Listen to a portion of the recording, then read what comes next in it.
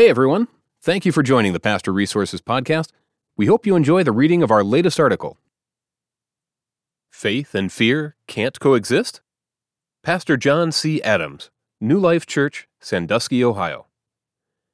Can faith and fear coexist? Can we have hope in the midst of fear?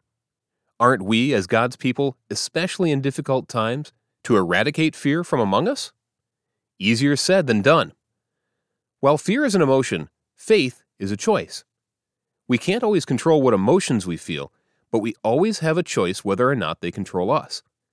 With mandated stay-at-home orders, people wearing surgical masks, social distancing, and evaporating jobs and paychecks, even as people of faith, it is completely understandable if we approach this resurrection season with fear of the unknown. Is it acceptable for people of faith to have fear? The opposite of faith is not fear, it is unbelief. Faith or even courage is not the absence of fear. Marion Robert Morrison said, "Courage is being scared to death, but saddling up anyway."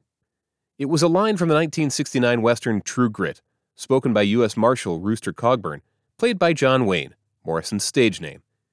It would literally take a much bigger man than myself at 5'5" to fill the boots of the 6'4" frame of John Wayne. And as a law enforcement chaplain with 4 local agencies, I have the privilege to work with some of the finest heroes around, including those in EMS, firefighters, and hospital workers. They incredibly perform their jobs day in and day out. I believe that any of them would tell you that Pastor John is not a man of fear. But, just like many of you during this current time, fear comes knocking on my door as well. I try my best to be a man of God not dominated by fear, but that doesn't mean that it's never there.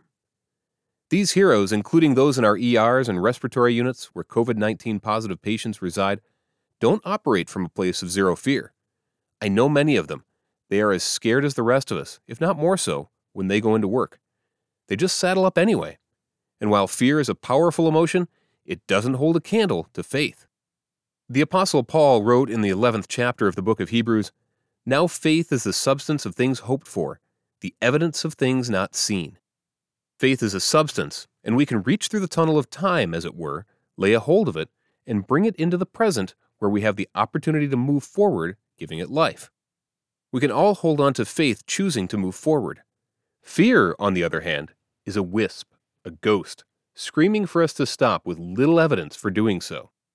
In that same chapter of faith, Paul writes, "By faith, Noah, being divinely warned of things not yet seen, moved with godly fear, prepared an ark for the saving of his household, by which he condemned the world and became heir to the righteousness which is according to faith."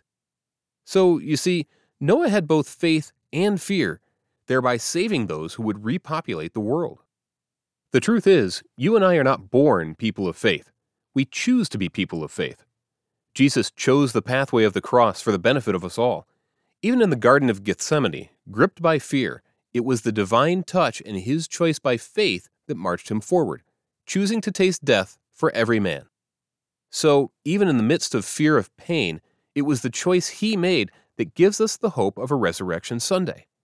From death to life, from dark to light, from ashes to beauty, from winter to summer, his resurrection brings us life and hope.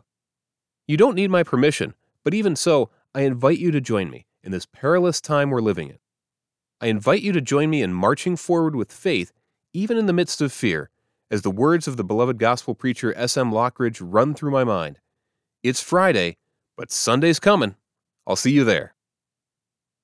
Pastor John has been a senior pastor for over 36 years in only 2 churches and also serves as a regional law enforcement chaplain to 4 local agencies. For more wisdom and insight on pastoral ministry and leaving a good legacy, visit pastorjohn.net. Thanks again for listening to the Pastor Resources Podcast. To read all of our articles, head over to pastorresources.com, and don't forget to subscribe to our podcast for more articles and special interviews.